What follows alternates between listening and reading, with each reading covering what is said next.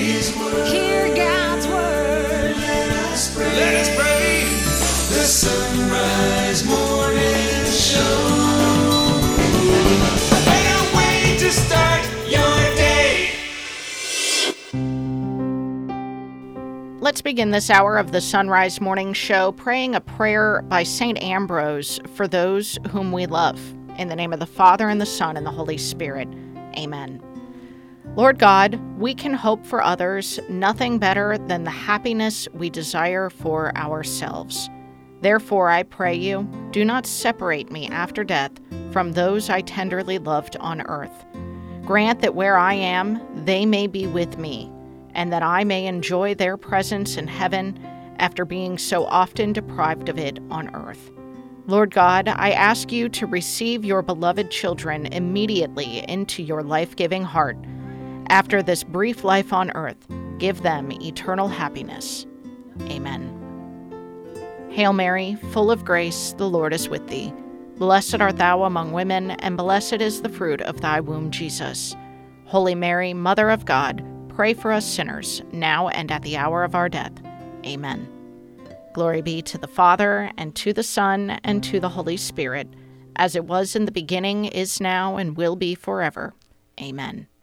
Good morning, and welcome to this special edition, the Best of the Sunrise Morning Show. I'm Anna Mitchell, and alongside Matt Swaim, we're heading to the archives today to share with you some of the best interviews of days gone by. Hope you can stick around for the entire hour ahead. We'll get started right now at 2 minutes past the hour. Matt? I'm Matt Swaim, joined now by Ken Craycraft from Craycraft Law. He's our legal and political correspondent. We also tap him because there's so much overlap in all this for questions related to Catholic social teaching. Ken, good morning. Good morning, Matt. Good to be with you. So today we're talking about the environment. Now, I was trying to think of a way to dive into this properly because there's just so much to discuss. But I think one way to really set the stage for this is that when you and I look out our window, or when we get out of our car and go into the woods, as Catholics, we think of these things fundamentally differently. So a nature documentary might just say that. Well, let's explore nature. Out there is nature. Whereas we as Catholics, we have to think of that as creation. And that sets everything kind of in a different light. Oh, absolutely it does, Matt. And when we think of environmental concerns, we think of it in terms of the basic understanding of human dignity, and that creation is for the good of the human person. And oftentimes the way that you're describing it, creation is looked at as disconnected from the human person, or in many sort of secular environmental ethics, nature is the enemy of the human person, which means that either the human person is at war with nature, or that nature is something that has to be overcome by the human person. Those are faulty ways of thinking about man's relationship to the environment and man's relationship to natural resources. And the reason for that is that those are faulty ways of looking at man's relationship to man. You know, the section on the environment in the Catechism comes under the seventh commandment, and that is, you shall love your neighbor as yourself. So environmental concerns begins with human dignity, as well as the other principles of Catholic social doctrine, but it begins with an understanding that all creation is for the purpose of the good of the human person. Now, that has a very strong mandate for us to conserve the environment and to be co-creators with God, but it's based upon an understanding that creation and the human person cooperate in one unity rather than as antagonists toward one another. You know, I was thinking as we were preparing for this of the old John Prine song, Paradise, where he's saying, you know, Daddy, won't you take me back to Muhlenberg County down by the Green River where paradise lay? I'm sorry, my son, you're too late in asking. Mr. Peabody's coal train has hauled it away.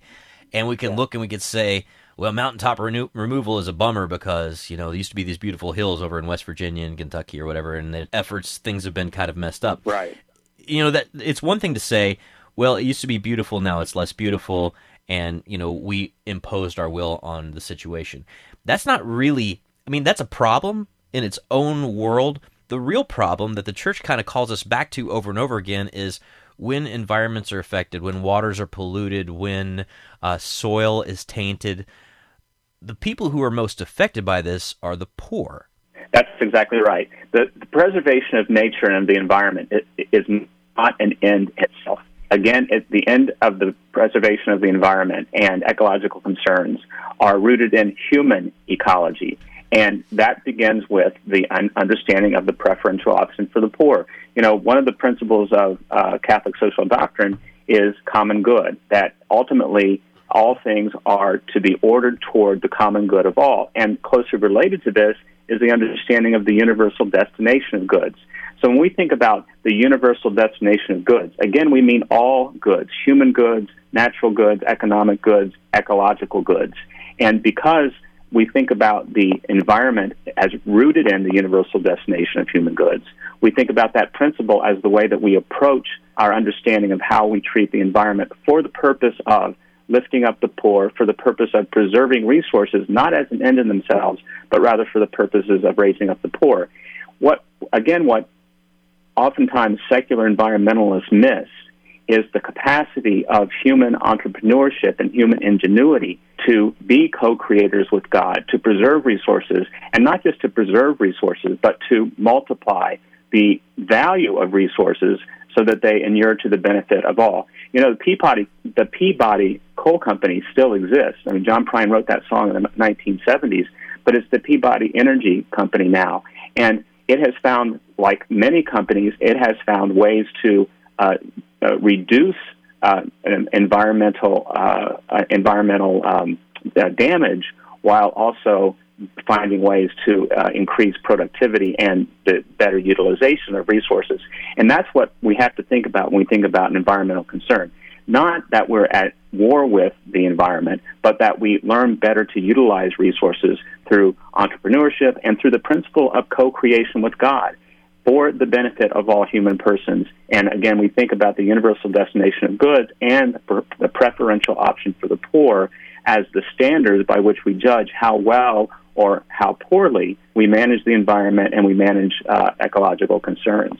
Well, and that's a much bigger picture, and it's a much saner and complete picture of how these things all play together, because if you were to just watch Bill Nye the Science Guy or any Hollywood person who's going around with their global warming tour, or watch any talking head, I mean, on the one side you could hear people on the left saying, well, we people are the problem. I'm going to, as Miley Cyrus says, we're just not going to have children because we that's our responsibility to the environment, is to not bring any more people into it, right? you got that side, but then you have some on the right who are like, oh, listen to these idiots on the left talking about environmental this and that. I'm just going to throw my big gulp out the window just to tick these people off. That's wrong too. Yeah, and the principle of man as co-creator is a mandate against waste and against inefficiency. It isn't a mandate to take a particular political position, but rather to think about the environment in terms of the human person as co-creator, and therefore instituting into the way that we look at our lives, our jobs, our relationships to one another, the overall idea of co-participants with God. And when we think about that, we think about the universal destination of goods doesn't mean that nobody owns anything. It means everybody owns everything, and therefore we have an interest in it. We talk about the human person. I want to read something from an encyclical, a papal encyclical, and I think people will be surprised by what the encyclical is and who wrote it. It goes this way. The decisive issue is the overall moral tenor of society. If there's a lack of respect for the right to life and to natural death, if human conception, gestation, and birth are made artificial, if human embryos are sacrificed to research, the conscience of society ends up losing the concept of human ecology, and along with it, that of an environmental ecology. It is contradictory to insist that future generations respect the natural environment when our educational systems and laws do not help them to respect themselves. Now, oftentimes when we think about concern with the environment, we think about Pope Francis and Laudato Si. That's a quote from Caritas in Veritate from Benedict XVI. In other words, the concern with the environment and the concern with ecology begins with the concept of human ecology. And if we artificialize human life, then we also artificialize every aspect of our society, and therefore nature is separated from the good of the human person rather than understood as cooperating with the good of the human person. If nature is separated from the human person is separated from himself. And we think about the person the same way that we think about other environmental concerns, namely as something simply to be limited. When we think about the human ecology, we also have to think about the creative capacity of persons and individuals. And it simply doesn't get us anywhere to start thinking about fewer people means less stress on the environment. No, that's not the case. People whose lives are more integrated into an understanding of the universal destination of goods and the basic dignity of the human person are the answer to ecological concerns, just as that's the answer to all kinds of societal concerns that cause us so much stress and so much conflict with one another in the human community. Yeah, I could go on and on about this, but, building on that statement that you made from Pope Benedict in Laudato Si', I think one of the most compelling passages in it that Pope Francis writes is, and I don't have the quote in front of me, but to paraphrase, he says, looking at the breakdown of the family in modern society, how can we not see a connection between that and mistreatment of creation? Because inside a family is the first place you learn to say please and thank you, the first place you learn to care for a community. And if you've broken that, then how are you supposed to have a framework for understanding how to care for creation, the common home that we share as the human family? Exactly right.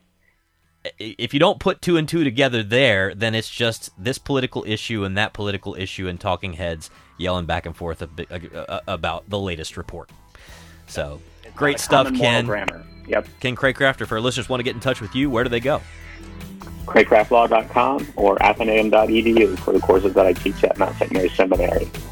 I'm Matt Swayman. Thank you for listening to the best of the Sunrise Morning Show. Back after this. The first annual Dominican Rosary Pilgrimage, sponsored by the Dominican Friars Foundation, will take place on Saturday, September 30th at the Basilica of the Immaculate Conception in Washington, D.C. This all-day event will feature conferences by Father Gregory Pine, Resuscitation of the Rosary, a Fervorino by Father Lawrence Liu, and Mass with Father James Brent as homilist. Join us for this day of prayer to Our Lady. For more information, visit rosarypilgrimage.org. That's rosarypilgrimage.org. Are you looking for peace? Longing for joy? Want to meet the giver of all goodness? God is calling the laity to bring Ignatian prayer into the suffering world. Work for the new evangelization. Go to LordTeachMeToPray.com. Order your free digital training and manual. Find true happiness and everlasting joy. Go to LordTeachMeToPray.com and click on the red button today. It's free. Approved by the USCCB. Coffee seems to become more important when any new school year rolls around, and this is a year to consider treating yourself to some truly delicious coffee. For that, we can highly recommend Mystic Monk Coffee, and when you shop their site after clicking the Mystic Monk link at sunrisemorningshow.com, you earn us a commission to help fund the show. You can also treat yourself to a new Sunrise Morning Show mug or travel mug in our online store. Get a mug and link to Mystic Monk Coffee through sunrisemorningshow.com. That's sunrisemorningshow.com. EWTN's religious catalog has great summer reading for kids. Kiss Me Goodnight is about the innocent love a family has for one another. Real to life and rooted in sacred scripture and sacred tradition, this is a book for the ages everlasting. It's one of many great summer reading suggestions for kids from EWTN Religious Catalog. For more, visit EWTNRC.com today.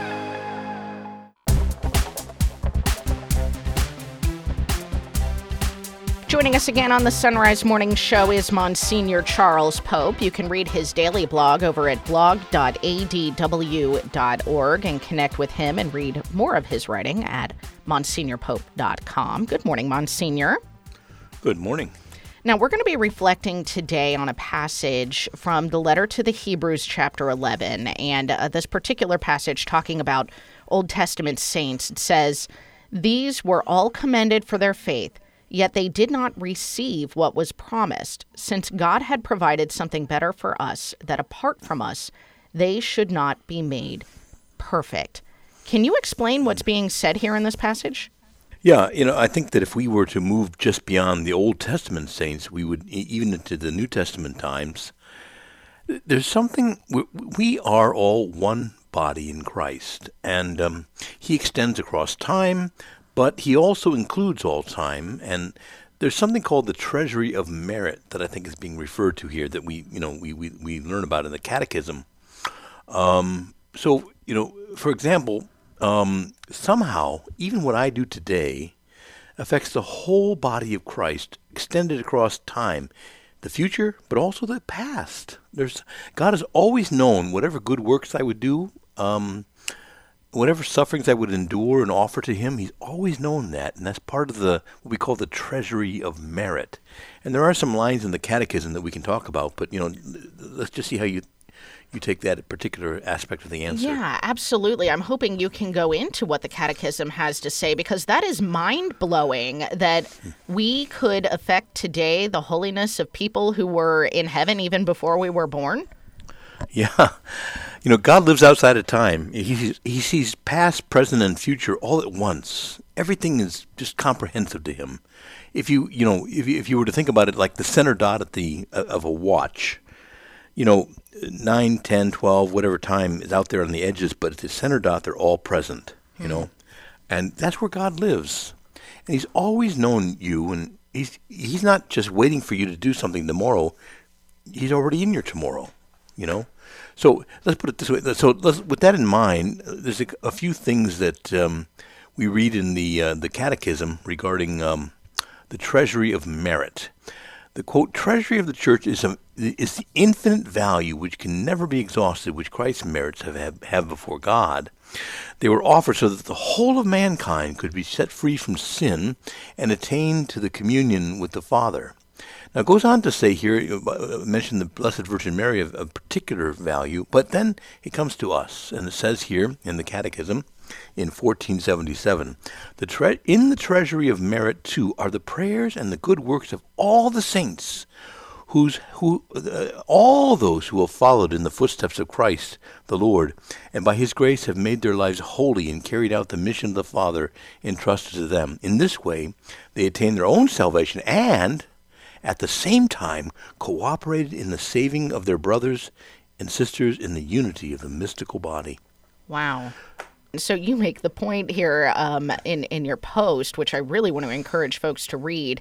You say, is it possible then that even in a small way I contributed to the holiness of someone like your patron, St. Charles Borromeo, or your heroine, St. Catherine of Siena? And the answer is yes. Yes.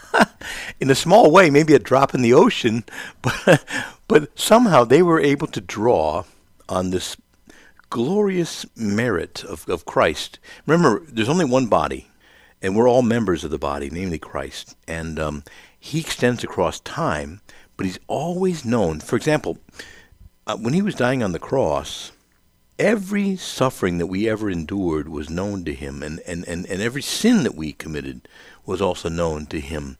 And he died for our sins and for our grace and our salvation. So with that in mind, as St. Paul says, I make up in my own flesh or my own body for the sake of the church any of the afflictions that are still lacking in Christ. Nothing was lacking in that in the sense of Christ himself, but because it extends across time, I contribute my little sliver to the cross that Christ endured. And so St. Paul mentions the same idea as well. It kind of blows our mind a little bit because we have to expand time into past, present, and future all being at once in that moment of the cross. But you start to see that somehow I have a role to play in contributing to the merit or the treasury of merit, which is in Christ Jesus, in his perfect passion. Small role to play, yes. Well, it's such an incredible opportunity that we have, and dare I say, a responsibility that we have too. I want to ask, how many times do we log on to social media and we see, like let's say on Facebook, a post from somebody from 2 days ago that said, hey, I'm having surgery today. Can you pray for me? Mm-hmm. Well, and you just kind of scroll past it. Well, that already happened. I shouldn't pray for it. But I'm guessing that our prayers can even help then because the Lord would know then that we would be praying for it in the future. Yeah, he can backload it, so to speak. That's the only word I can come up with. He backloads it. He's always known that we would pray. and he's already incorporated that into the answer to that prayer. Yeah. But also important to note, I think, before we close out our conversation here, that Jesus is not just sitting around waiting for us to help him save souls. Yes, everything is present to him. He's always known about us before we were ever born. Everything we would ever do, whether negative or positive, he's always known this, and he's factored it into his great and saving power. So try to avoid the negative stuff and do the positive stuff, and rejoice that somehow you can contribute to the church, not just in the present or the future, but even in the past. Always offer up those sufferings, too. If you're interested in checking out the catechism reference, it's 1476 and 1477. And really encourage you to go check out this blog post at blog.adw.org, which you can find linked at sunrisemorningshow.com. Msgr Charles Pope, love this topic. Thank you so much for sharing it with us. Yeah, thanks. You're listening to the best of the Sunrise Morning Show. It's 21 past the hour. Looking for a taste of summer to start your day? Look no further than Mystic Monk Coffee, where you can find a number of special summer blends like banana rum and coconut margarita. And you can earn a commission for the Sunrise Morning Show when you go to sonrisemorningshow.com first and click our link to the Mystic Monk site. While at our site, be sure to check out our online store and pick up a Sunrise Morning Show travel mug to take on your summer road trip. Get your mug and link to Mystic Monk Coffee at sunrisemorningshow.com. That's sunrisemorningshow.com. I'm Father Timothy Shear, and these are Biblical Impressions. There are people in the Bible whose names we never learn, but their lives are perfect examples of faith. This is true for a brave woman whose story is preserved in the accounts about the great prophet Elisha. The woman had a husband who had been a prophet too. When he died, she faced terrible difficulties. Eventually, things got so bad, she was in danger of losing her children to slavery in order to pay off the great debts she incurred. That is when she went to Elisha for help. He told her to trust that God would provide for her. She had to demonstrate her trust in God by gathering as many empty jars as she could from the town where she lived. From the few drops of oil left in her house, God produced enough oil to take care of her debts and provide her with money for years to come. She believed that God could fill the emptiness in her life. Do we? For Sacred Heart Radio, I'm Father Timothy Shear.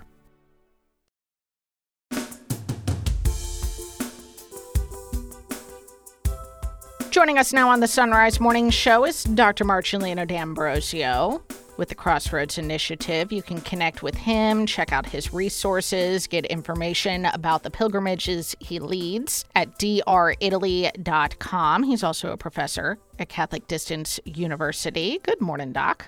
Good morning, Anna. So August 14th is the feast of St Maximilian Kolbe, known as the Saint of Auschwitz. Tell us, what stands out to you about the impressive ministry that he had as a Franciscan friar in those many years before he became a prisoner at Auschwitz?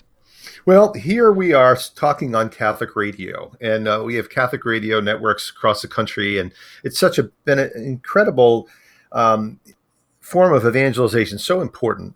And the thing about Maximilian Kolbe, we're talking now back in the 1920s and 30s, he realized how important media was, and he had a burning desire to evangelize, to fight errors of his time, to share the good news of Jesus, to bring devotion to the Immaculate Heart of Mary, for whom he had such a special devotion. So he started with coming up with a weekly magazine he started to print. He had no money, he had to get printing presses and all sorts of things. And then graduated to a daily newspaper. And before the Nazis shut it down, that newspaper was getting out to 160,000 every day. And on weekends, 250,000 people. That's an incredible thing for for a nonprofit organization to pull off, And it's just I love his zeal for the truth, to share the truth with everybody. So yeah, patron saint of Catholic evangelization through media in a certain way, for sure. And he took Catholic media not just to Poland, but to Japan. Yeah, the amazing thing about him is that he, of course, wanted to disciple others. He wanted to lead others into the work of evangelization and into a life of deeper holiness. So he was a seminary professor for a while. And then to support the magazine that he had started, he needed more manpower. And he ended up founding a monastery outside of Warsaw. And if anyone here is Polish, please forgive me if I butcher the name of this place, Niepokalano. But it's more than a monastery. It became a small city. He had a bunch of friars living in small, informal dwellings, simple dwellings, living in poverty.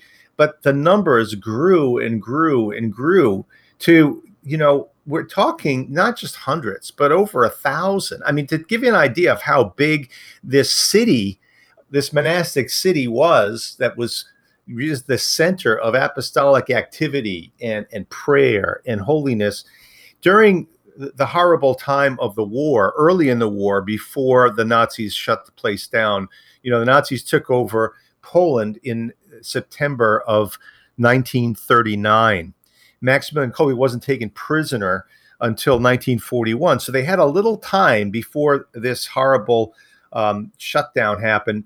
And in that time, they hid over 2,000 Jewish people inside of this monastery. So you can just get an idea of how big this monastic town was. But that still wasn't enough for Kolbe. Before the war, he had a burning desire to start a monastery in the East. Obviously, there's not a lot of Catholics in places like China and Japan. He couldn't get into China, so he went to Japan. And the largest Catholic population there was in Nagasaki. So he wanted to found a monastery there.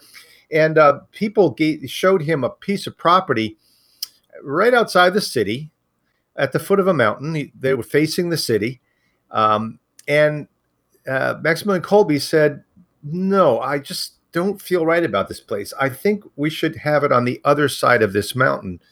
And a lot of people, said that's just not an auspicious place to have it, blah, blah, blah. He insisted. So they built a monastery there, and the mountain being between the monastery and the city saved the monastery from the horror of the atomic bomb blast in 1945. So that monastery survived through his prophetic inspiration. Just kind of amazing situation. And he came back in the 1930s to Poland after founding that monastery, and that's where we pick up the story of him being taken by the Nazis. And I think there's one other thing I want to mention, Anna. His dad was German. He was a German ethnic. Mother was Polish, and the Germans gave the Poles who were German the status of Germans, most favored status. They were pretty much interracial cleansing. They were racist, right? So if you were an ethnic German in Poland, you could have the full benefits of being a German citizen. And all you needed to do was to sign a piece of paper pledging your loyalty to the Reich and all this kind of stuff. And Kolbe wouldn't do it. He just would not do that. He would not separate himself from his Polish brothers and sisters and put himself in a privileged, protected position. So that's a prelude to him being arrested. He could have avoided even being arrested. Just incredible. Amazing. Can you tell us about his time in Auschwitz? Yeah, this is there's a lot of things we know and a lot of things we don't know for sure. Here's what we know. He and many, Auschwitz was a place, obviously, our poor Jewish friends were horribly victimized in a very special way by the Nazis. But we need to understand that they thought that Slavic people were also subhuman. And so Poles were hated, and especially the Polish intelligentsia. They were dangerous because they could raise up and animate and revive the Polish people's nationalism, the sense of a nation and a heritage and a destiny. So they wanted to decapitate Polish society. So that's why they took so many priests and professors and people like that, and they sent them to places like Auschwitz. So here he is in Auschwitz with many other Polish Catholics as well as Jews. And somebody escaped. Somebody successfully got out of the camp, and the deputy commandant of the camp thought that he needed to really strike the fear into these guys. And so to deter any other escapes, he said, I'm going to take 10 men who are going to be starved to death in retribution for this guy leaving. And so if any of you want to leave, just know you're going to be responsible for the death of 10 other people. So, people were called out randomly. One man, he's a Polish Catholic man, when he was selected, he cried out just out of fear for his children and his wife, not for himself. And Kolbe stepped forward and said, "May I please take that man's place?" And it's kind of remarkable. Usually Nazis would never think of such a thing. They might kill both of them, but not right. let another guy go. So it's kind of inexplicable that this commandant didn't, immediately just shoot Kolbe and keep the other guy in line. No, he took Kolbe in and let the other guy go. And now this is the amazing thing, and this is not something that we can absolutely know for sure, but my son Anthony is one of the leaders of a group called Catholic Creatives, a great group of millennials who are working creatively to proclaim the gospel.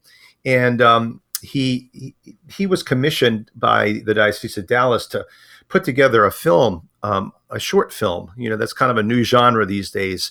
Dramas that are 20 minutes long instead of 2 hours long. But anyway, he was commissioned to put this together for special events in the Diocese of Dallas, and it was on Kolbe's last days in the bunker. And what do we know about those last days? We have some witnesses who heard what was going on inside when they were locked in a starvation bunker, Kolbe together with the other 9 men. And we know that they were praying.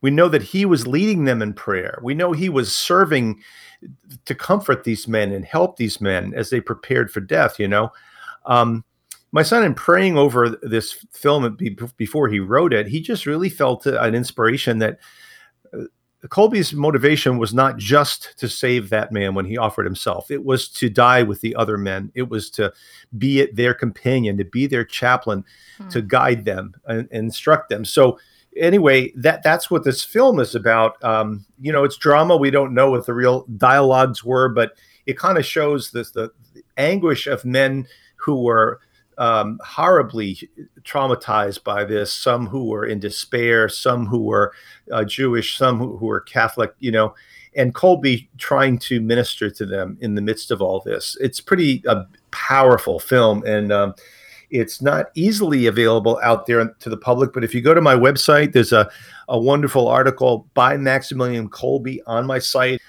Just search Maximilian Kolbe on the dritaly.com site.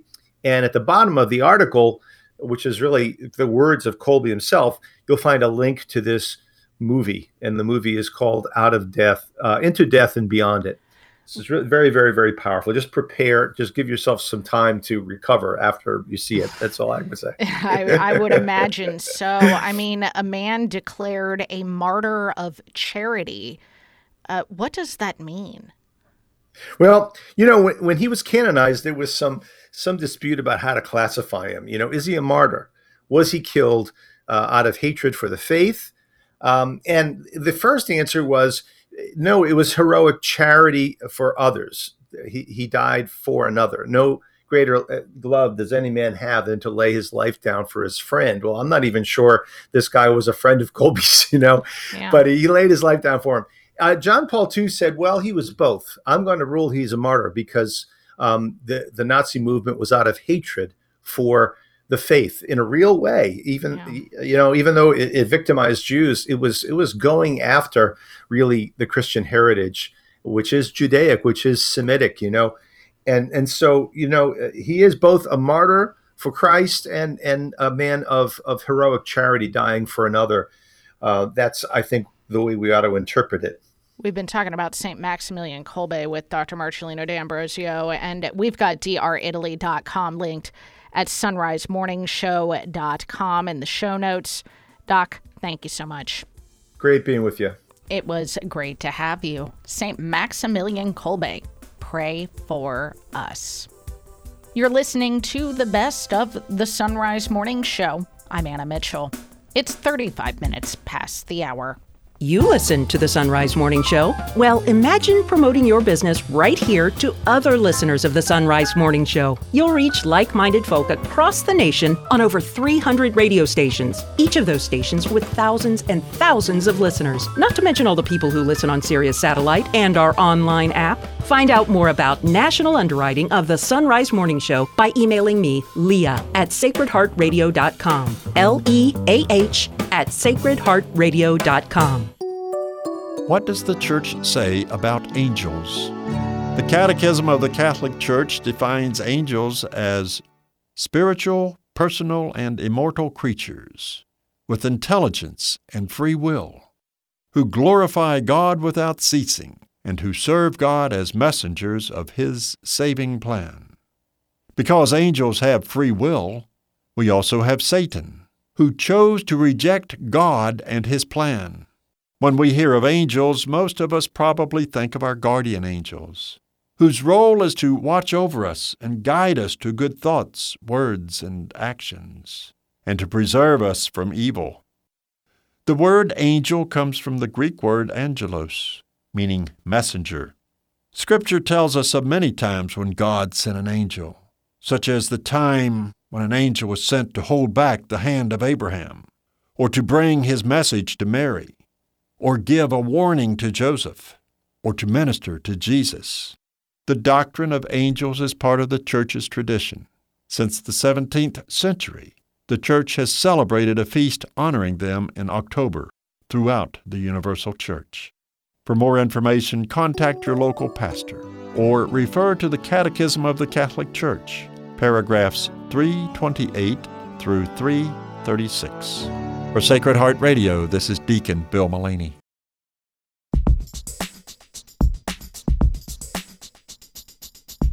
I'm Matt Swaim, joined now by Patty Armstrong, who's written a piece for the National Catholic Register that addresses a topic that we in the Catholic Church tend to revisit every year, end of August, beginning of September, because that's when the feast of Saints Monica and Augustine takes place. And their story is one of a mom who prayed for a wayward child. Patty Armstrong's written about that for the Register. Patty, good morning. Good morning, Matt.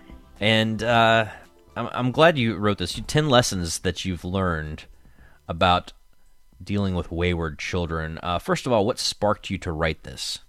An acquaintance in the Catholic media had written to me and said, please pray for one of my children. And he was heartbroken, used the word heartbroken, that the one thing that they tried so hard was to make sure that none of their children would ever leave the faith. And now that it happened, he wanted advice from me on what he should do.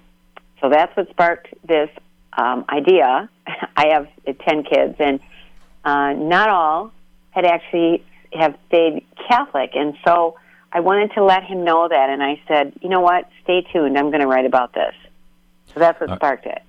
Well, you wrote about 10 lessons. I don't know if you've learned one for each kid, but I would imagine that, each kid comes with its own personality, his or her own interests, passions, disinterests, I guess you could say. So what are maybe just 2 or 3 of these lessons that you've learned that you reflected on?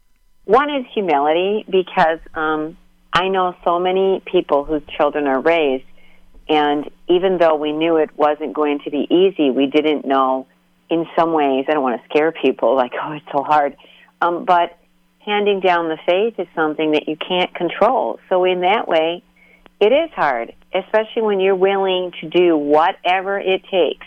And if God tells us to do one more thing, yeah, we're going to do it. And then you still can't control everything. So you really learn humility, that you can't control everything and you have to turn everything over to God. That's one of them. Another one is, I think it's wrong to think, if only I had been better, if only I had done this, because I suppose there's always one more thing we could have done, But the idea is, once again, you can't put it all on your shoulders that if you had done one more thing or if you'd done something differently, that would have changed the outcome. If I had just commandeered my child's free will, right?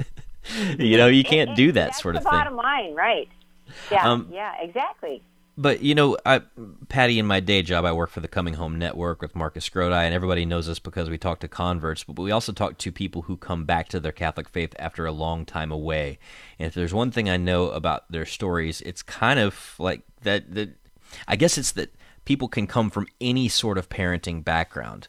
Just because you're an excellent faithful parent doesn't mean all your kids will stay in the practice of the faith. Just because you're a terrible parent doesn't mean all your kids will leave because of that mystery of free will. Exactly, and I use that example later in the article that I actually know some priests. I know one priest who has 8 brothers and sisters, and none of them are Catholic, and he's a very inspirational speaker. And he's also an exorcist, and I just thought, what? How could this be? Because you think surely he would have those magic words that could open their mind and change everything. And I know several other priests. I know priests whose parents didn't even go to church. And so you think, wait a minute, what's going on here? But when you think about it, what about all those people praying for conversions and all those cloistered nuns praying for the church? That there's a certain randomness of God's grace. Not that some people are getting cheated, but that maybe there's some people are coming from families where they're not even really trying, but the grace of God often can open their minds and hearts. And we have that same opportunity to pray for our kids, too. It's not like God's not being fair, but we just have to trust. And speaking of St. Augustine, I used to think, I don't really like that story of St. Monica. Why did it take her so long? She was a saint. And if it took her, depending on when you start counting, some people say 30 years, some people say 17, but it took a long time. And I used to think, okay, why couldn't she just, the woman's a saint, why couldn't she just have prayed for a year or two? But our pastor at the time, Father Kramer, gave a homily one feast of St. Augustine, and he said, he lived in the 5th century, I believe it was, and all those years, more than 1,500 years later, his books are still in the bookstores. And I thought, oh my gosh, that is huge.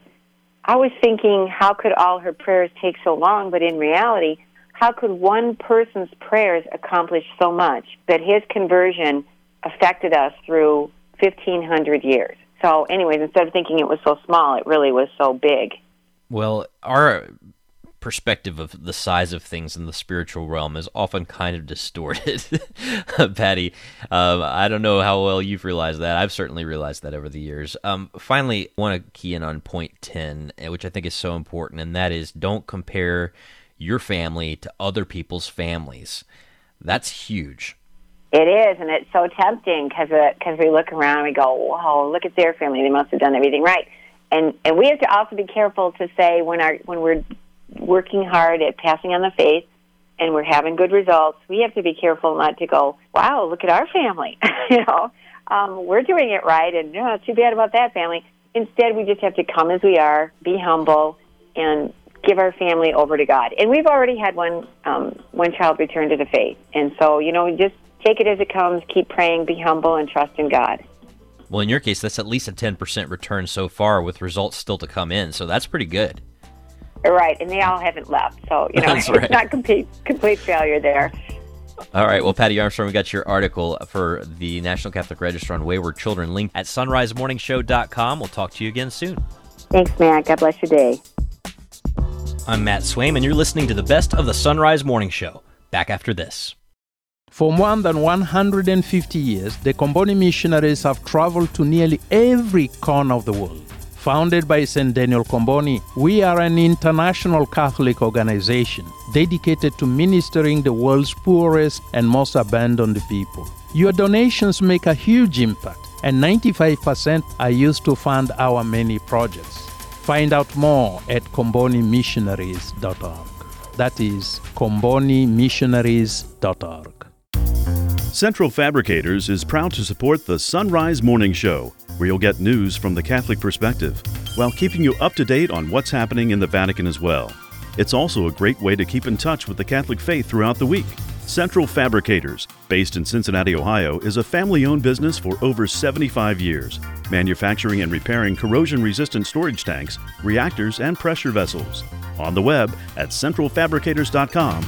That's centralfabricators.com. You listen to the Sunrise Morning Show? Well, imagine promoting your business right here to other listeners of the Sunrise Morning Show. You'll reach like-minded folk across the nation on over 300 radio stations, each of those stations with thousands and thousands of listeners, not to mention all the people who listen on Sirius Satellite and our online app. Find out more about national underwriting of the Sunrise Morning Show by emailing me, Leah, at sacredheartradio.com. Leah at sacredheartradio.com. The EWTN home video highlight for August is St. Rose of Lima. Her extraordinary life of prayer, penance, and service gave hope to many and was an inspiration to all. Encounter the beauty of her unwavering devotion, the astounding miracles, and the incredible power of one woman's faith to bring countless souls to Christ. Order your DVD at EWTNRC.com 24 hours a day, 7 days a week, or call 1-800-854-6316.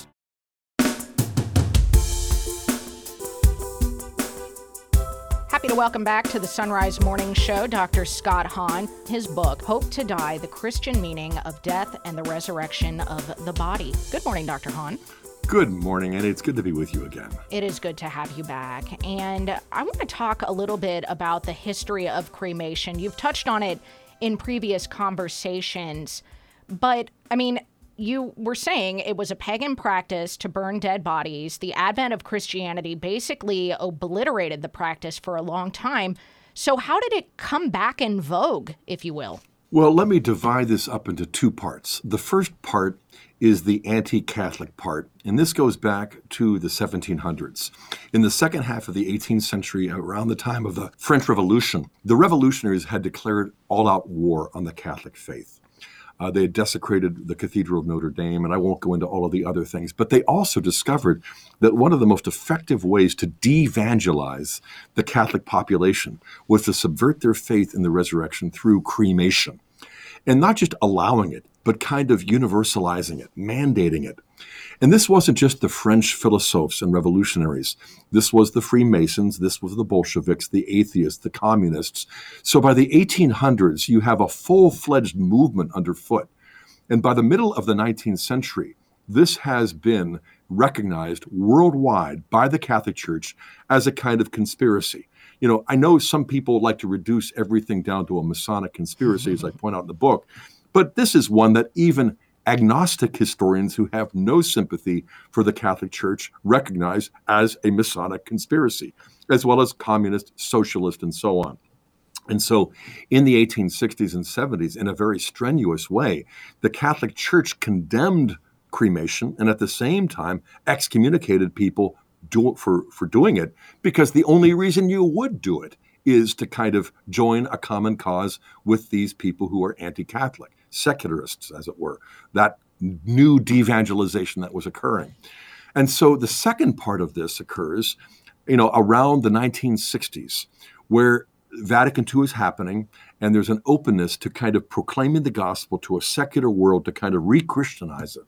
And so there was a concession that was made back in 1963, after the first session of Vatican II, where Pope Paul VI issued a document that allowed cremation, but endorsed, approved, and recommended the sacred burial practices that represent the Catholic custom of our tradition. And so this was a concession. And by the 1970s, it had caught on. Unfortunately, it became something around 5% of Catholics. Now it's over 50%. And Catholics don't even have a clue as to what would be wrong. What do you mean the church permits it? The church approves it. No, the church never did and never will approve it, because it isn't appropriate given what we know about the mystery of the resurrection of Christ's body and our bodies too. And so again, I do not want to put people on guilt trips. I just want to show that the fullness of the gospel, when it's proclaimed and received and understood, will lead people to say, well, no wonder they never treated the body that way when it came to burial. It's a way of expressing our belief in the resurrection of Christ in us, but it's also a way of transmitting that faith to the next generation. Because as I point out in the book, more is caught than taught. Words only go so far. Actions speak louder than words. And the actions of the Christians in this culture of death known as pagan Rome contributed to the conversion of that empire. And likewise, I think it will contribute to it again. Dr. Hahn, what would you say to people listening right now for how they should consider this in their own lives, with their own loved ones, with their own bodies? Because we're all going to die someday. Yeah, I mean, my dad wanted to be cremated. And I said, can you just extend a line of credit and let me explain why? And so afterwards, he reluctantly conceded, okay, I won't be. My mom said, thank you. At the point, she wasn't even sure she believed in the resurrection of her body or mine, as I point out in the opening of the book. But there was a sense of like there's a whole lot more going on with our bodies than we realize. They're not just disposable cartons. And so what happened to my mom is what happens to a lot of people when they grow in their understanding of how God uses matter to save our spirits, but he also uses that matter to bring his grace, his power, his life to our bodies. You know, I have a whole chapter that focuses on what it will be like when we get our resurrected bodies back. And that's the chapter, when you read it, you put it down and say, well, that's too good to be true, unless it is, because our bodies aren't just going to be facsimiles of what we had. Our bodies are going to be, like I use the analogy of the acorn becoming an oak tree. It will be recognizably the same body. It will be male or female. If we lost an arm or a leg or an eye, it'll be back again. But when you look at the four properties of the resurrected bodies that we derive from the scriptures, you can see, like, seriously? We can look forward to that? The first property is impassibility, because our bodies won't be capable of suffering or dying, obviously, but they can't grow hungry or exhausted either. But even more than that, there is this other property that is called subtlety, because we're always weighed down by our bodies. Our souls want to pull an all-nighter and finish the paper or the chapter. We can't. We're too tired or too hungry. Well, no longer. And we're going to see that our bodies are not weighing our souls down. Our souls are capable of transporting our bodies, so that if I want to go to DC, I don't just have to, get a flight. I can just think, and I'm going to move my body effortlessly with a kind of subtlety that is like almost unthinkable. Incredible. And then this next attribute, agility, means that the weakest saint in heaven with the least glorified body will be stronger, more agile than the greatest Olympic athlete in all of history. And then finally, clarity is the fourth of the properties. And what it means is we're going to know each other. We're going to be able to communicate with our loved ones. I'm going to be able to look at somebody I barely know and see them more clearly than I could see my own spouse in this life. We're going to be able to enter into a communion of love, the likes of which would make the happiest family vacation seem like misery or a garbage dump in comparison. And again, this is not exaggeration. This is not religious rhetoric. These are not like our Catholic talking points. These are the precious gems that we call the mystery of faith, the gospel, the pearl of great price. I mean, when it comes down to it, God values our bodies, doesn't he? He loves us as we are. And so he made us not just to be souls that are in bodies, he made us to be embodied souls. That's what it means to be a human person. And the Creator isn't someone who's different than the Redeemer. And so when he redeems the creation that has fallen, he doesn't just restore it to the status quo ante, the way it was before. He takes it to a greater place than we could have imagined. He takes it to a higher place than it would have been if it hadn't fallen. He manifests not only his power, but his wisdom, his goodness, and his love, so that in the end you will see what scholars and theologians call a theodicy. This is why he permitted evil. It wasn't because he was too weak to overcome it. It's because it fit into a plan whereby he would achieve a greater good by allowing us to misuse our freedom, then to show us the freedom of his love can write straight with crooked lines. It can bring about from Good Friday, the greatest crime we ever committed against the Almighty, just also happens to be the single greatest deed for the salvation of the human race that God ever did for humanity. He was redeeming his executioners while they were torturing him. It's almost unthinkable. I don't wonder why the world doesn't believe. I wonder why in the world I believe. And if I can believe this, Lord, you can get through to anybody. So let's get to work. Let's get to work. And so finally, Dr. Hahn, I mean, do you think this could be another opportunity for evangelization? You said in a previous segment that the early church transformed society in part because of their treatment of the dead. Could our treatment of the dead today be another opportunity for evangelization? Yeah, again, actions speak louder than words, and not just spoken words, but written words. Obviously, I don't devalue books, or I wouldn't write them. But I am convinced that what we don't need are just more and more documents and committees and commissions and synods to discuss this and to kind of recycle the same words over and over again, even if we can improve the rhetoric. The point is that the way we treat the dead is going to do more than all of the documents that I might write in all of the other committees as well. And so I do believe there's a certain urgency. This isn't the highest hill or the most important battle to die on, but it's a piece of a puzzle. And I think when we look back and we realize what God did in the ancient church through the Christians, through their heroic witness to a pagan culture, you can see that God often chooses to do more with less. I mean, no committee would say, well, the way we treat bodies, at death will be an effective way of transforming this culture of death. I don't think that making it anybody's top 10. But I think it is a big part of what the new evangelization will do, because when we do, we're going to see that God isn't saying, well, I'm going to wait until you understand everything and then you can begin doing it. No, obedience is what leads to understanding. When we obey the mysteries of faith, we'll stand back in awe and say, wow, you did all of that because we simply did this. We were faithful in all of the small things so that God could really be faithful in doing the big things that only God can do. The book, again, is called Hope to Die, The Christian Meaning of Death and the Resurrection of the Body from Emmaus Road Publishing, and you can find it linked at sunrisemorningshow.com. Dr. Hahn, thank you so much. You are so welcome, Annie. What a joy. It was a real joy to have you. Thank you so much again, Dr. Hahn. That'll do it for this special Best of the Sunrise Morning Show. Be sure to go to our website, sonrisemorningshow.com, and you can check out our archives through the SoundCloud link. Again, sonrisemorningshow.com. For Matt Swaim and Paul Lockman, I'm Anna Mitchell. May God bless you and keep you and grant you his peace.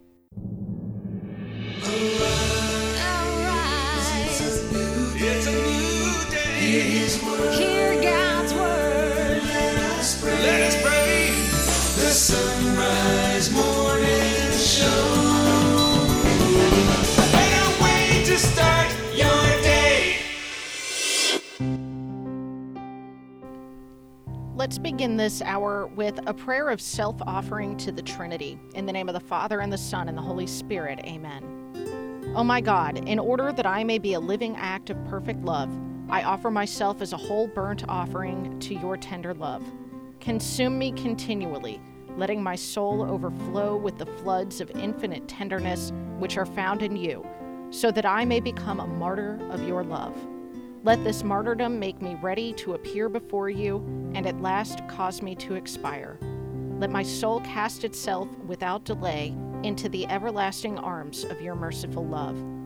O my beloved, with every beat of my heart, I desire to renew this offering an infinite number of times, until that day when the shadows shall vanish, and I shall be able to retell my love in an eternal face-to-face with you. Amen. Hail Mary, full of grace, the Lord is with thee. Blessed art thou among women, and blessed is the fruit of thy womb, Jesus. Holy Mary, Mother of God, pray for us sinners, now and at the hour of our death. Amen. In the name of the Father, and the Son, and the Holy Spirit. Amen. Good morning, and welcome to this special edition, the Best of the Sunrise Morning Show. I'm Anna Mitchell, and along with Matt Swaim, we will be taking you to the archives today to replay some of our favorite interviews of the past. Hope you can stick around and enjoy the entire hour ahead. We'll get started right now. It's 2 minutes past the hour. Back with us now on the Sunrise Morning Show is Dr. Matthew Bunson, Vice President and Editorial Director of EWTN News and creator of the Doctors of the Church series on EWTN. Good morning, Doc. Good morning. Great to be with you. It's great to have you. On August 14th, 1480, 800 men were martyred by Ottoman soldiers in the town of Otranto, Italy. Now, why were these Turks in the area in the first place? Well, it had been a pledge of the Ottoman Turks, especially the Sultan Mehmed the Conqueror, after he captured Constantinople in 1453, that he was going to then invade the West, that he was going to invade Europe. And his pledge also was to conquer Italy and to stable his horses in St. Peter's Basilica and convert it to a mosque. So the invasion of Italy, which is little known today, took place in 1480, and the city of Otranto for some weeks stood as the only thing between the Ottoman invasion and the rest of the Italian peninsula. Wow. So tell us the story of this invasion of Otranto. How did it play out? Well, the Turks sent a fleet of about 90 ships or so, plus 18,000 men, which was a huge army at the time. And it was supposed to land a little farther south. And instead, because of a storm, they landed at Otranto. And you can imagine the terror of the poor inhabitants of the city of Otranto when they looked up and saw an entire Ottoman fleet descending on them. The garrison of the Aragonese, the Kingdom of Aragon, fled, quite somewhat understandably, and abandoned the city. But the townspeople decided they were going to resist the Ottoman invasion, and that's what they did for weeks. Withstanding a vicious siege by the Ottoman Turks. And only when they ran out of food and the walls were breached did the city finally fall. And what happened at the Otranto Cathedral? Yeah, well, the Turks, and in fairness, it was classic for the way wars were fought, sacked the city and marched immediately to the cathedral, where they found the archbishop and the last of the noblemen who was in charge of the city. The archbishop was in full vestments, holding a crucifix when they stormed into the church. He was beheaded, and all of the priests around him were immediately put to death. The church then was desecrated. And then the Turks had to make the decision of what they were going to do with the survivors. The women and children were sent off on ships to be slaves in the Ottoman Empire.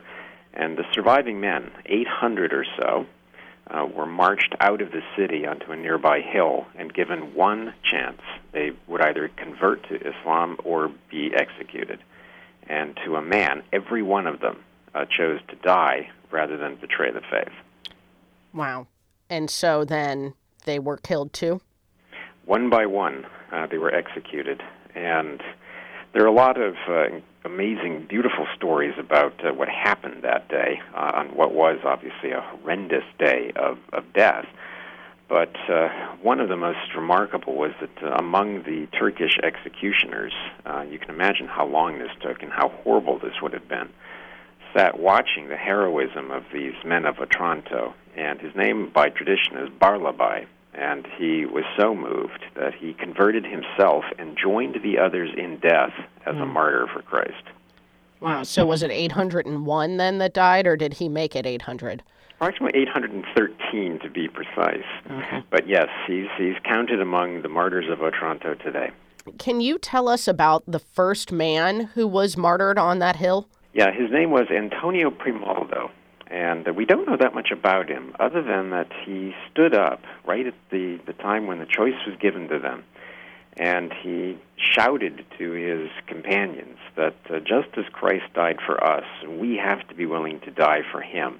And that's why if you look at some of the official listings for the canonization and the beatification, it is Antonio Primaldo and companions, because he's one of the very, very few people whose name we actually have preserved down to today. Now, there's a tradition that when he was beheaded, his body remained standing, and no matter what they tried to do, they couldn't knock it down. And he remained standing, sort of as a vigilant sentry, a watcher over the rest of his friends, until the last of the executions was done, and then the body fell. Wow. Well, Dr. Bunson, I mean, in addition to being incredible witnesses to the faith here, how did Otranto and the Martyrs of Otranto essentially save Rome? Yes, that's one of the things that is a lesson for us today, that because of their heroism, because the city was willing to stand, it bought time for the various nobles and states of Italy. Remember, we have to remember that Italy was sort of a checkerboard of different states at the time, under the Pope, to organize an army that marched from several different directions, but marched toward Otranto. And as a result of the heroism of those people, it bought precious time for that army to be gathered. And the Turks were eventually defeated. The city of Otranto was recaptured. And as it happens, Sultan Mehmed the Conqueror died almost immediately after. And no other Ottoman invasion could be launched because of the political chaos that soon followed and because of the crushing defeat of the Ottoman Turks in Italy that resulted from this long delay that held up the Turkish advance. And so St. Peter's did not fall to the same fate that the Hagia Sophia fell to. That's exactly right. And in a way, I think that, as I was saying, that's the lesson for us today. Wow. Well, Dr. Bunson, why are these martyrs, do you think, not so well known today? Well, the story itself is a tremendous one, but so often, as is the case, we don't hear about a lot of the martyrs simply because other things fill up our days. The other thing, too, is that events soon overwhelmed Europe. So the story of the martyrs is sort of replaced by the great heroism at the Battle of Lepanto. So in a way, you could say that the Battle of Otranto became a footnote to the wider war against the Ottomans. Wow. And we should remember the Martyrs of Otranto, and we should remember the Battle of Lepanto. I mean, they were only canonized just fairly recently, correct?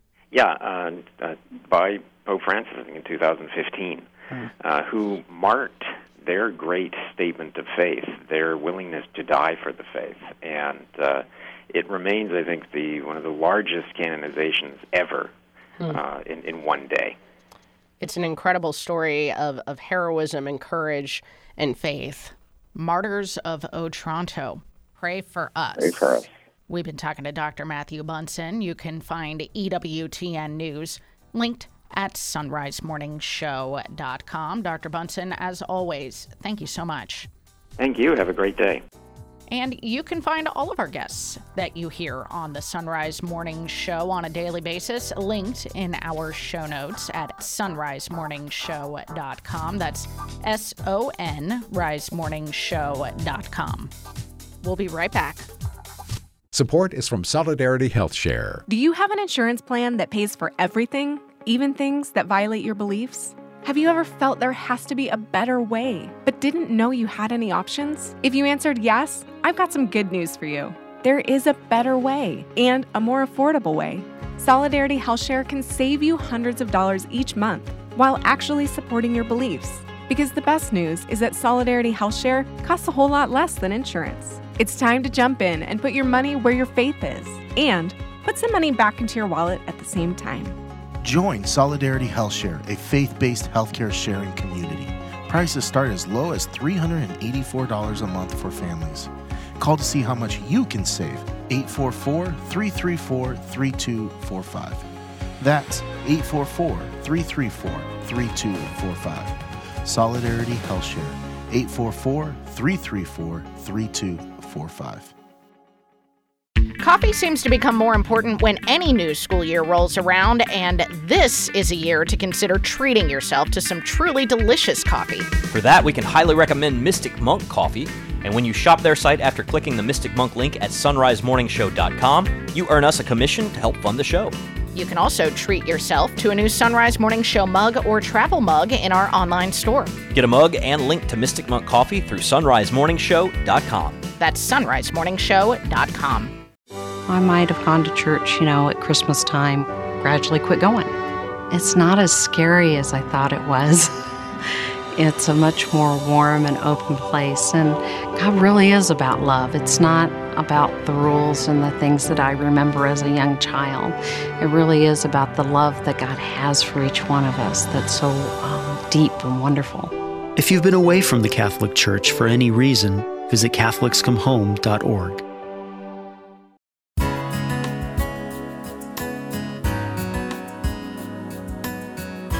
It's the Sunrise Morning Show, and Father Hezekiah Carnazzo will continue our Salvation History series today. He's from the Institute of Catholic Culture. Good morning, Father. Good morning, Annie. It's a blessing to be with you and your listeners today. Blessing to have you back. Okay, so we left off talking about the priests of Israel, the Levites, and how they came to become the priests of Israel. And so that leaves us in basically the book of Leviticus, correct? Yes, Annie. You know, this is the most critical moment, the turning point in the entire Old Testament. Besides the fall of Adam and Eve, okay, this will be seen as almost like a second fall. And so it's important that your listeners get this right and understand the place of the Levitical priesthood in the life of Israel. Just by way of review, we're in the book of Exodus, and in the book of Exodus, God's people, of course, exit out of Egypt, right? And it's in chapter 12 of Exodus, we learn that they begin a new life. It's a new year, the first month of the year, the 14th day that Passover happens, and they leave Egypt. And in Exodus chapter 19, it says it took them 3 months from leaving Egypt, camping at the Red Sea, crossing the Red Sea, finally coming to Mount Sinai on the third new moon. So after basically 3 months of time, they're at Mount Sinai. Moses goes up the mountain, and for sake of time, we can say he's up there a long time. The people of God begin to ask what happened to him, and then they fall into the sin of the golden calf in chapter 32 of Exodus. And it's there that we have to remember that the golden calf was one of the gods, or the calf god was one of the gods of Egypt. And the people they take Egypt in their hearts with them out of Egypt, and that's the great tragedy. And it's there at the base of Mount Sinai that the firstborn enter into this worship of the firstborn. It was the cult of the firstborn. And because of that, when Moses comes down from Mount Sinai, they see that the people of God who were meant to lead the people in their priestly prayer, namely the firstborn of Israel, end up leading the people into false worship. And it's there in chapter 32 that Moses' family, the Levites, come to him, and he says, "Today you have ordained yourself for the service of the Lord." In other words, for worship. And you're right. It's there that the book of Leviticus fits into the story. It's so important because the book of Leviticus is very difficult to read. And I'm going to tell you something, and I know maybe some of your listeners are going to say, "I can't believe a priest just said this." But if you're not a Levite, then what are you doing reading the book of Leviticus? The book of Leviticus is all those little things about how you're to worship God. And why? Because when I have my children and they disobey, what do? I explain the law more clearly. And that's exactly what the book of Leviticus is. So I'm going to tell your listeners that you're reading through salvation history. You can go ahead and skip over the book of Leviticus as long as you know that it fits in here, right here at this moment, in Exodus chapter 32 at the sin of the golden calf. Very interesting. Now, okay, so back into the story then, so that we don't get caught up in Leviticus. The Israelites are on their way to this promised land. Tell us about the promised land. Well, we know it's a land flowing with milk and honey, and it's going to take them how long, Annie? 40 years, right? Mm-hmm. 40 years. Everybody knows it takes 40 years. The question is, why does it take them 40 years? We pick up the story at the end of the book of Exodus, and we read that Moses finishes setting up the tabernacle where God is going to meet with his people, and the cloud of glory descended upon the tent of meeting. So those that have their Bibles out can look at Exodus chapter 40, verse 34. Then the cloud covered the tent of meeting, and the glory of the Lord filled the tabernacle. And we pick up that very moment in the book of Numbers in chapter 8, 9, and 10. And in fact, in chapter 9, verse 15, it says those very words. On the day that the tabernacle was set up, the cloud covered the tabernacle, the tent of testimony. This is important because when your listeners are reading their Bible, they can go from Exodus 40 all the way to Numbers chapter 9 and 10, and it's there in chapter 10 that we find out in the second year, in the second month, on the 20th day of the month, the cloud was taken up over the tabernacle of testimony, and the people of Israel set out to the wilderness of Sinai.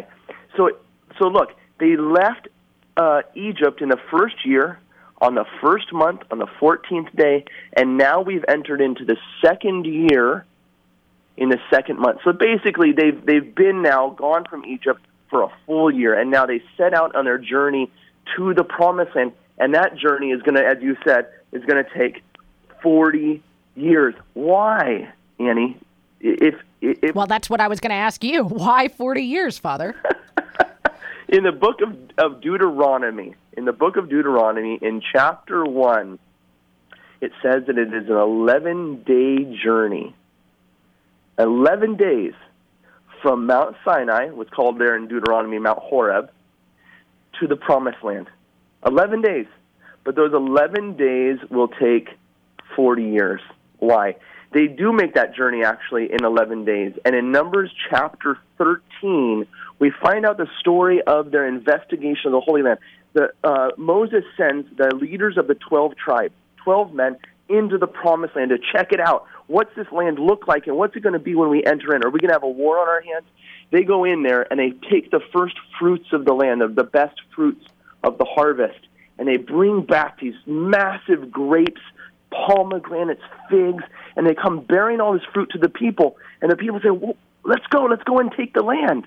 In chapter 13 of Numbers, in chapter 14, but what happens? The spies who go into the land give an evil report to the people.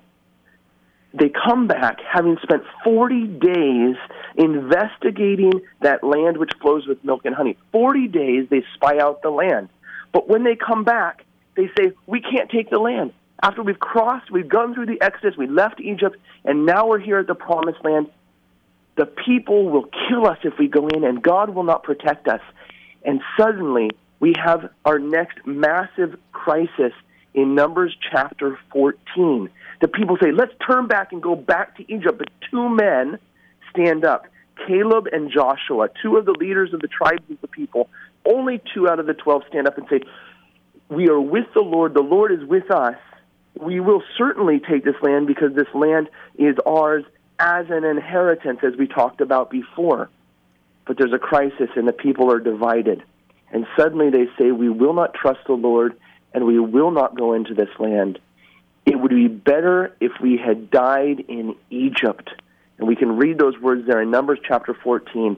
And when they said that, they called down the condemnation upon themselves, and the Lord gave them the very thing that they asked for. For the 40 days that they spent spying out the land, they will spend 40 years, for every day a year, until all of those faithless men die in the desert. And only Caleb and Joshua and the entire next generation of people who have faith in the Lord, who have gone through their Lent, if you will, their 40 years in the desert, will then enter into the Promised Land. Well, on that happy note, Father, we'll leave it there. And in the meantime, where can listeners find your 6-hour series on salvation history? I encourage your listeners to go to instituteofcatholicculture.org, instituteofcatholicculture.org, over 800 hours of free Catholic education in the faith, scripture study, philosophy, theology from the best teachers that we have available to us, all free of charge at instituteofcatholicculture.org. It's there that they can go to our library and look up Swords and Serpents, and they're going to have a 6-hour introduction to salvation history. You're listening to the best of the Sunrise Morning Show. It's 21 past the hour.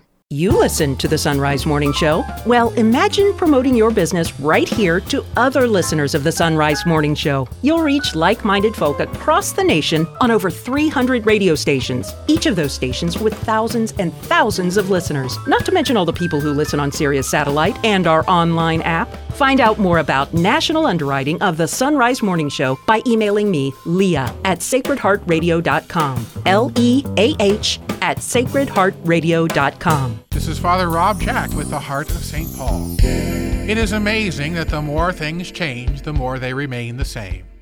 In many parishes, there are disputes about the celebration of the Holy Eucharist. Some want this and others want that. The great act of Christ's sacrifice on the cross, which is at its center to effect unity in the Church, instead brings about division. St. Paul faced the same problem with the Corinthians. He was not pleased with how the Church was celebrating the Lord's Supper. He writes, "When you meet together, it is not the Lord's Supper that you eat. For in eating, each one goes ahead with his own meal, and one is hungry, and the other is drunk. What? Do you not have houses to eat and drink in? Or do you despise the church of God and humiliate those who have nothing? What shall I say to you? Shall I commend you for this? No, I will not. Paul warns the Corinthians that whoever eats the bread and drinks the cup of the Lord in an unworthy manner will be guilty of profaning the body and blood of Christ. Paul's concern is also our concern. When we come to Mass, we need to be mentally and spiritually prepared.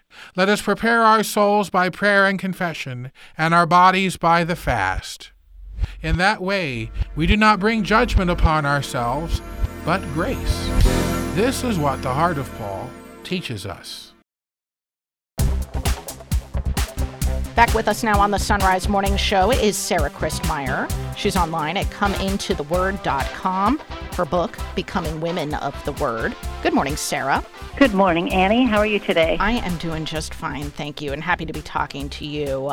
Today we're going to be discussing Leah, the first wife of Jacob, who loved her sister Rachel, which is an interesting introduction to her story. Can you give us an overview of this story? Yeah, it's actually from the vantage point of Jacob, I guess it's pretty good. But from Leah and Rachel's, it's a story of sibling rivalry in the extreme. Here we have Leah, the older one. All we know about what she looks like is that her eyes are weak. And Rachel is this stunning beauty. And so even though she's the younger, she's the one that gets all the attention and so on. And so Jacob comes up to visit them, and really, Jacob's the younger son of Abraham. He falls hard for Rachel. And make a long story short, her father tricks him, and on his wedding night gives him Leah.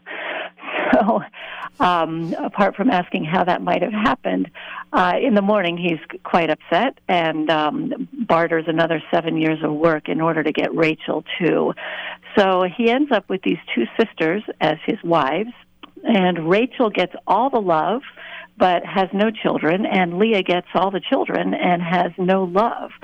So we have this story set up where these two women both want what they can't have, and how are they going to handle it? Let's talk a little bit more about that. So Genesis tells us that Jacob loved Rachel more than Leah, and that he hated Leah. Really? He hated her? Sounds harsh, doesn't it? Yeah. You know, and in English it is harsh because we use hate in pretty much one way.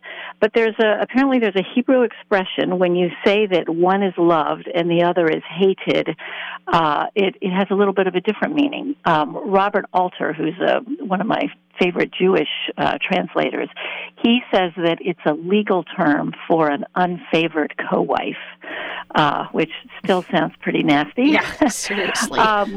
Yeah, but there's in ordinary usage, it seems to set up a comparison. So if you say that one is loved, the other is hated, you're saying one's chosen over the other. So not necessarily hate poured out at the one, but you've chosen the other. Although if you're in a marriage with someone who chose somebody else, I think that you might well feel like that is hate, wouldn't you? Yeah, I would. But as you said, Leah was, unlike Rachel, able to have children and bore quite a few sons for Jacob. What was the significance of the names that she gave those sons? Yeah, so these sons, back then, that's what you wanted out of a marriage. You wanted to give your husband son, and she has son after son. And the Bible's interesting in that it gives us not only their names, but why she named each boy what she did. And in it, you can see kind of the state of her heart. So first of all, she has a boy called Reuben, which means see, a son. And she says, surely now Jacob will love me. And then the next one is called Simeon, and the Lord has heard that she's hated. So it's like this son finally is going to get that love that I don't have. And then number 3, Levi, means joined. And she says, now my husband will be joined to me. So you feel this incredible longing that she has. And almost like she doesn't care so much about the kids except for what they can get for her. She wants to get her husband's love. But there's a big change with number 4. Something has changed inside of her, and she says, this time I will praise the Lord. And she calls him Judah, which means praise. And that is a significant name for biblical history, for the history of salvation. Yeah, because Judah, Jesus is the Lion of the tribe of Judah, and he comes from that line, and he comes from a tribe that was named because their mother decided to praise the Lord. It's beautiful. It is really beautiful. I mean, what do you think, just kind of trying to take a glimpse into the soul of Leah there, what lesson did she learn? Well, I think that after number 3, she stopped putting all her hope of happiness on a man who wasn't going to give it to her, just practically speaking. But the beauty is that she started to praise God instead and to be grateful for what she did have. And you can actually see it as she continues to have more sons. She calls them good fortune and happy am I, and God gave me a good dowry. So her situation doesn't change, but she changes, and that praise was all the key. What lesson do you think that we can take away from the life of Leah? Well, I think it's so easy to think that one person, or a particular job or an amount of money or a situation can satisfy us.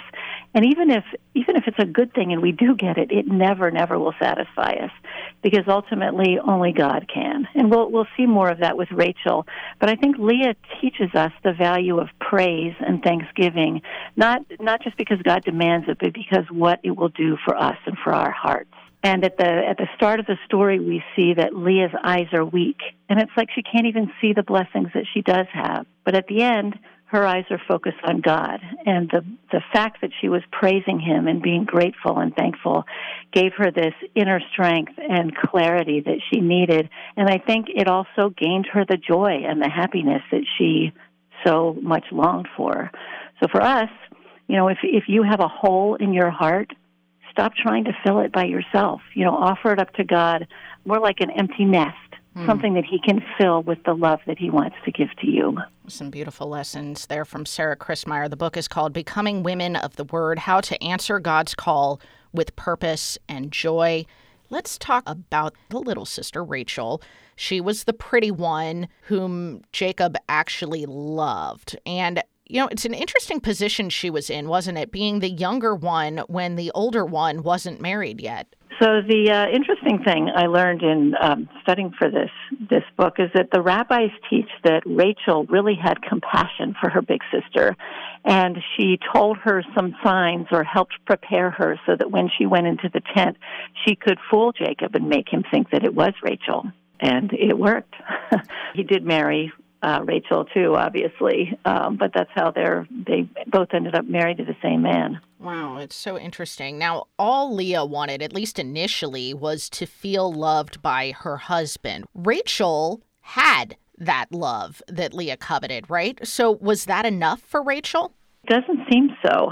He absolutely adored her, but what we see is that as Leah starts having children and Rachel can't have children, she becomes consumed with envy, and nothing is going to satisfy her except having a child, and it doesn't seem like his love was enough for her either. And how did Rachel's infertility affect her relationship with Jacob and her relationship with Leah? It damaged both of those relationships. I mean, we watch as she blames Jacob to the point of getting him really angry with her.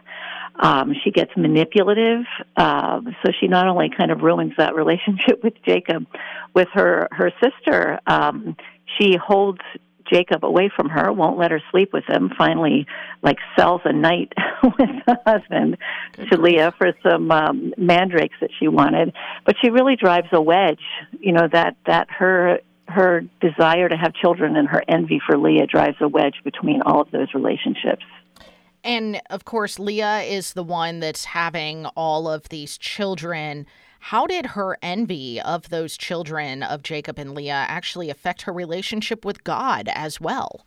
I mean, the Bible doesn't outright say, but you can kind of read between the lines that she has a real lack of trust and in God and doesn't really believe in his goodness. And no blessing that she receives is enough for her. And we see a little bit later on in the story how she steals her father's household gods and lies to him. And you're left wondering, at least I was, Rachel, who is your God? What is your God? Is it fertility? Or have you seen anything of the God of Jacob? We don't know, but it seems to me that envy and so on got in the way of the relationship with God as well. And yet God is so generous, isn't he? He does eventually give her a son of her own, and he's a pretty significant guy. Tell us about him. So she has a son who we know is Joseph, who is so important when the children of Israel are down in Egypt. And Joseph is actually one of the finest men in the Old Testament. You know, he's a figure of Christ. He reconciles all those brothers, all those sons of Leah, to their father. He has a strong faith. He knows that God brings good out of bad.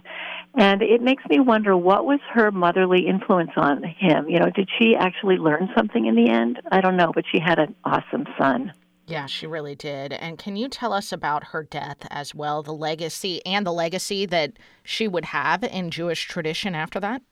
She does go on to have another son, but she dies in childbirth, and she actually calls him son of my sorrow. And you see how poor Rachel has spent a lifetime weeping for her children. And years later, it's their children who become the children of Israel. And many, many generations later, they are marched off into exile right by the place where Rachel was buried, by the road there. She didn't get buried in the family tomb. And later on, the rabbis say that Jacob buried her there on purpose, knowing that they would need her prayers, and they credit her prayers with bringing the children of Israel back to the land later on. So they remember that, and they also remember her for her kindness to Leah. So she actually has quite a beautiful remembrance. Now, what do you think we learn from the story of Rachel? Well, when I look at Rachel, I see myself and a lot of people. We all have this hole inside of ourselves, this desire and longing that God put there on purpose so that it would direct us to God. But Rachel shows us what happens when, instead of being grateful for what we have and allowing God to fill us with his love, we just envy others for the things that we don't have, and we fill up with bitterness. And that we see in her how toxic that can get. And so I think, if you ache with emptiness, God really wants to fill that void. He wants to fill it with his peace and his joy and his love.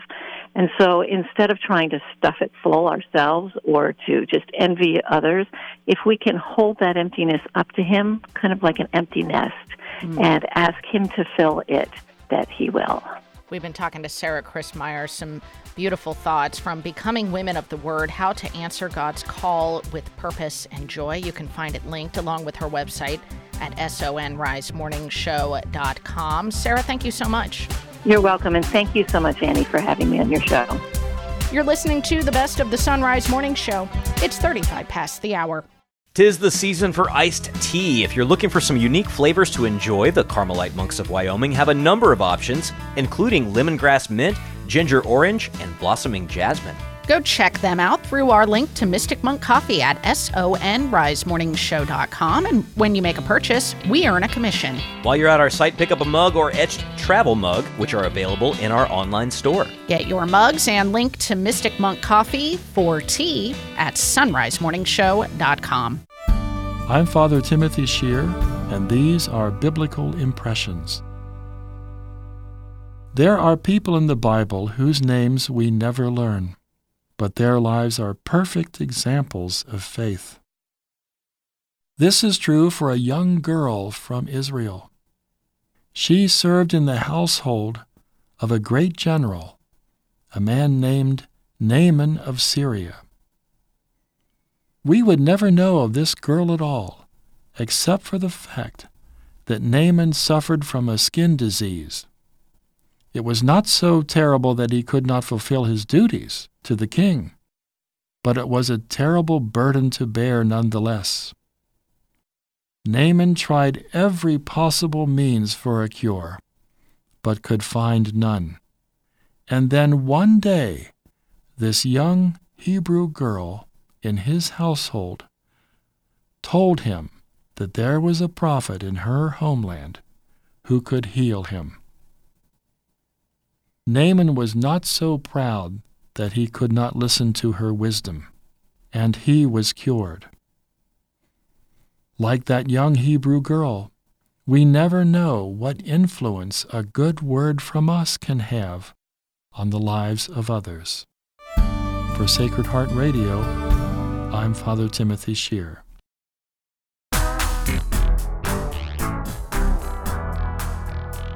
We've been going through his book, Literature, What Every Catholic Should Know, and it was inevitable that at some point in the conversation we were going to have to tackle C.S. Lewis and J.R.R. Tolkien together, and that's what we're doing today. Joseph Pierce, how are you? I'm fine, thanks, Matt. You?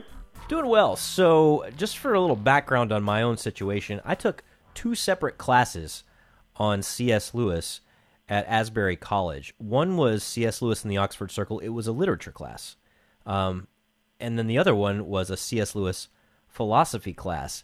And it was in the philosophy class that we actually tackled what Lewis's first real kind of work was for public consumption, which is The Pilgrim's Regress. And I feel like it's an overlooked work of his, but I wonder if you could tell a little bit about how that book is part of Lewis's own way of understanding his journey to faith. Yeah, and I'm glad you mentioned it, actually, because you're quite correct. The Pilgrim's Regress is a neglected work of Lewis, an early one.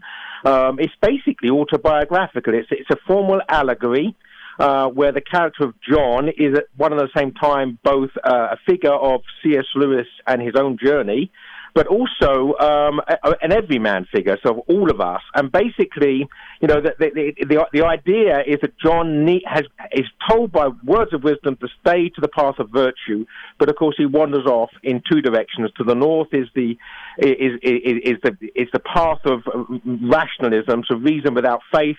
And to the south is basically sort of emotion, feeling, irrationality, and he wanders in both directions, and then obviously that delays the journey where he's supposed to be getting, and eventually he is received by Mother Church.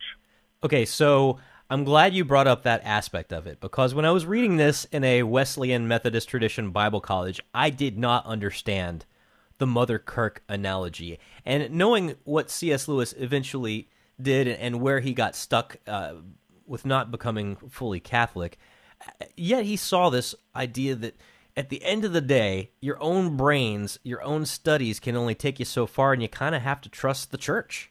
Yeah, exactly. Basically, reason will get you so far. Reason is very good, and it's God-given. It's a gift. But you can only go so far, and beyond that, we can only get further if God reveals himself to us, revelation. And at that point, you start talking about faith and not merely just reason. So within the work, the character of John basically has to strip himself naked and take a leap of faith, or technically actually a dive of faith, you know, which signifies baptism at the command of Mother Church, Kirk being the Scottish word for church. So, you know, that's basically what Lewis is telling us, that reason is necessary, but it only takes you so far. Beyond that, you do have to take God on his word. I feel like you're saying to us what Tolkien probably said to Lewis 1,000 times in regard to the Catholic Church. Yeah, I mean, we know that in that famous night talk in September 1931, that it was basically Tolkien that talked Lewis into an understanding of faith. It's Tolkien, if you like, that took Lewis, but beyond that obstacle, of basically reason taking you thus far and no further. Well, it was Tolkien that basically gave him that sort of that understanding of philosophy and theology, which allowed him to make that leap of faith. Because it was within a week or two of that conversation that Lewis said in a private letter that he definitely had started to believe in the Christian God. And the Pilgrim's Regress was written about 2 years after that. So we do, I think, see the shadow of Tolkien's influence on that work. Well, there is so much to be said in a very short segment about the relationship between Lewis and Tolkien, but can you talk a little bit about what was the scenario there when they would meet with the Inklings? Who all else was involved with that to kind of round out the picture of the minds that were sort of all in one space doing similar things? Yeah, the Inklings were the most important literary group of the 20th century, without doubt, if you consider the great works of literature by Tolkien and Lewis in particular that came from it. So basically, it grew out of a group that Tolkien established called the Kolbe, which was reading the Old Norse classics. When that group wound up and finished, Lewis was enjoying it so much, he formed his own little circle of friends, which became known as the Inklings. And Tolkien and Lewis were at the center of that. Lewis's brother, Warnie, was also part of that. Over the years, various other people, in my book, my biography of Roy Campbell, I mentioned how Roy Campbell was also an occasional member. I mean, there wasn't signed up membership. To be a member basically was to be invited to attend. If you were invited to attend and you attended an Inklings meeting, you were ipso facto a member of the Inklings. Owen Barfield would be another one, of course, who was part of that circle. And Charles Williams, who... of course, yes. I don't know about you, but if I'm going to recommend... If somebody asks me my personal opinion of one Inkling to read besides Lewis and Tolkien, Williams is my guy. Well, yeah, I actually find him a little bit weird, truth be told. Maybe that's why he's my guy. Well, yeah, I'm not opposed to weirdness. I mean, I love That Hideous Strength, for instance, which might be considered Lewis's weirdest work. Yeah, so it's not a complete criticism, but I just find him a little bit on the wacky side. Be honest with you, I think Owen Barfield has some interesting things to say philosophically as well, and he had an influence on Tolkien and Lewis. So, yeah, all of these figures are important. But, of course, Tolkien and Lewis are the giants of the group, and they're the ones that really did so much to evangelize the culture through the power of storytelling. All right, so if we want to dive into the things that you've written and get a crash course in sort of the story behind the stories regarding Lewis and Tolkien, what works of yours would you recommend to our listeners?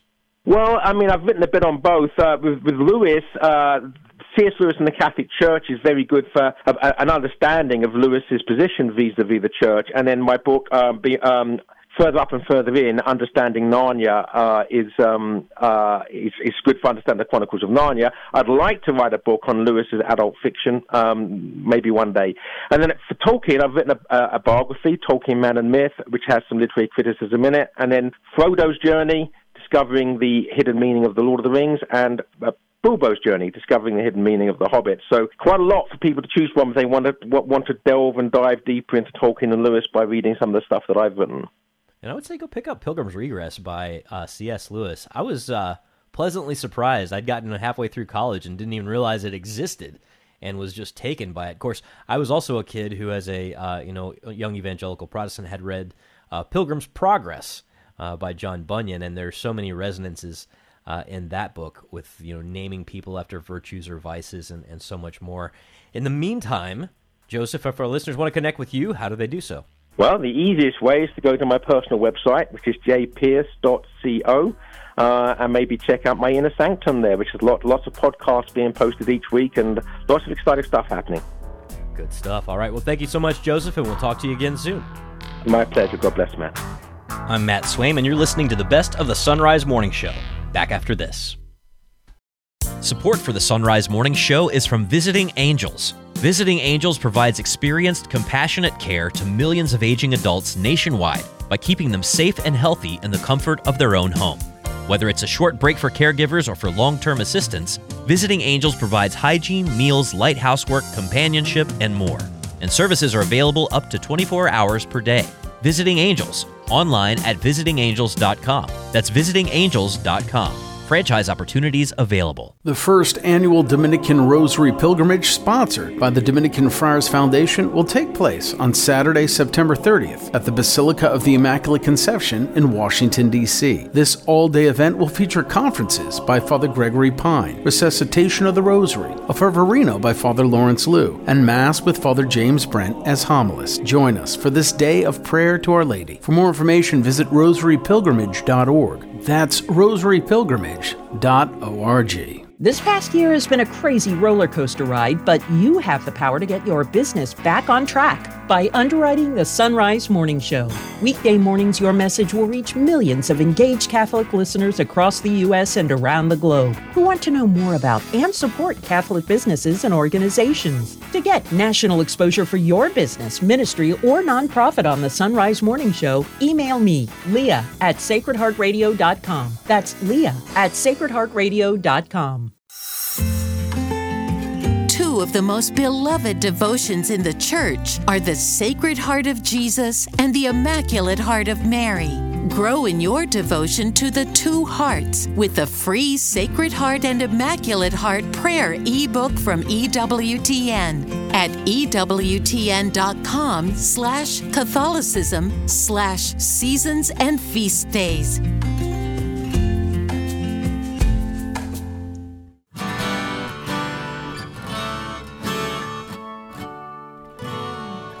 Joining Joining us again on the Sunrise Morning Show is Father Sebastian Walshe. He's author of the book from Catholic Answers Press, Secrets from Heaven, Hidden Treasures of Faith in the Parables and Conversations of Jesus. Father, welcome back.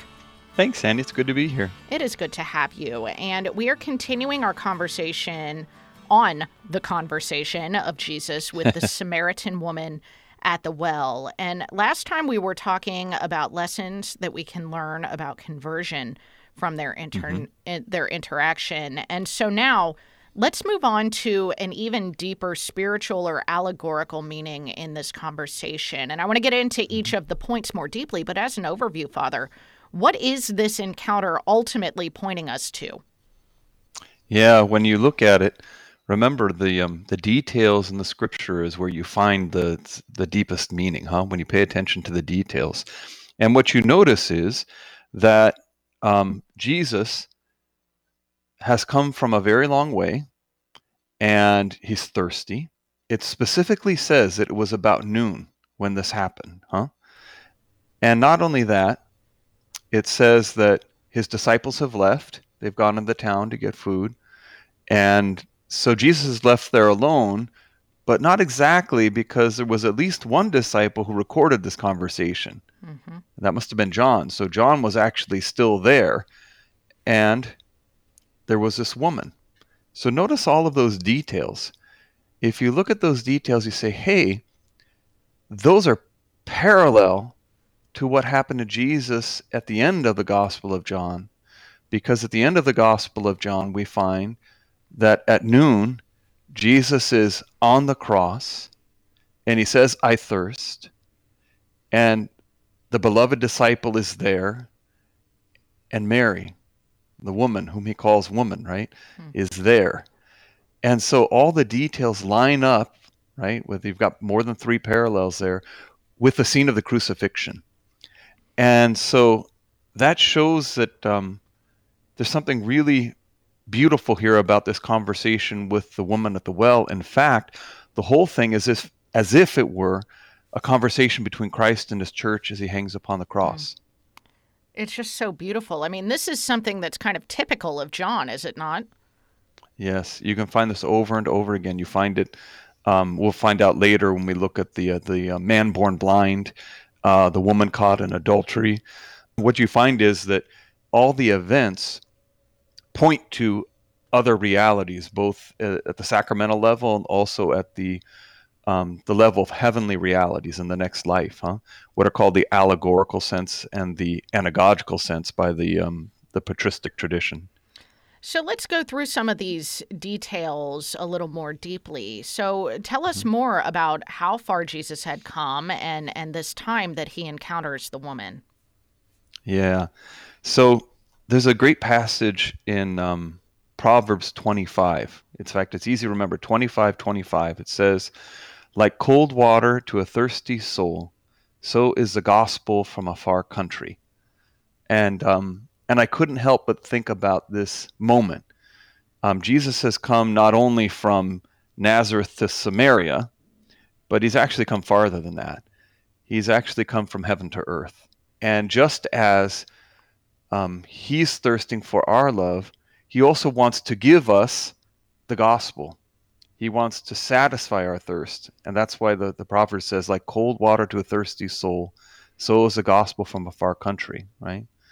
And when he comes, just like it says in St. John's gospel about Jesus when he comes to the well, it says he was weary from his journey.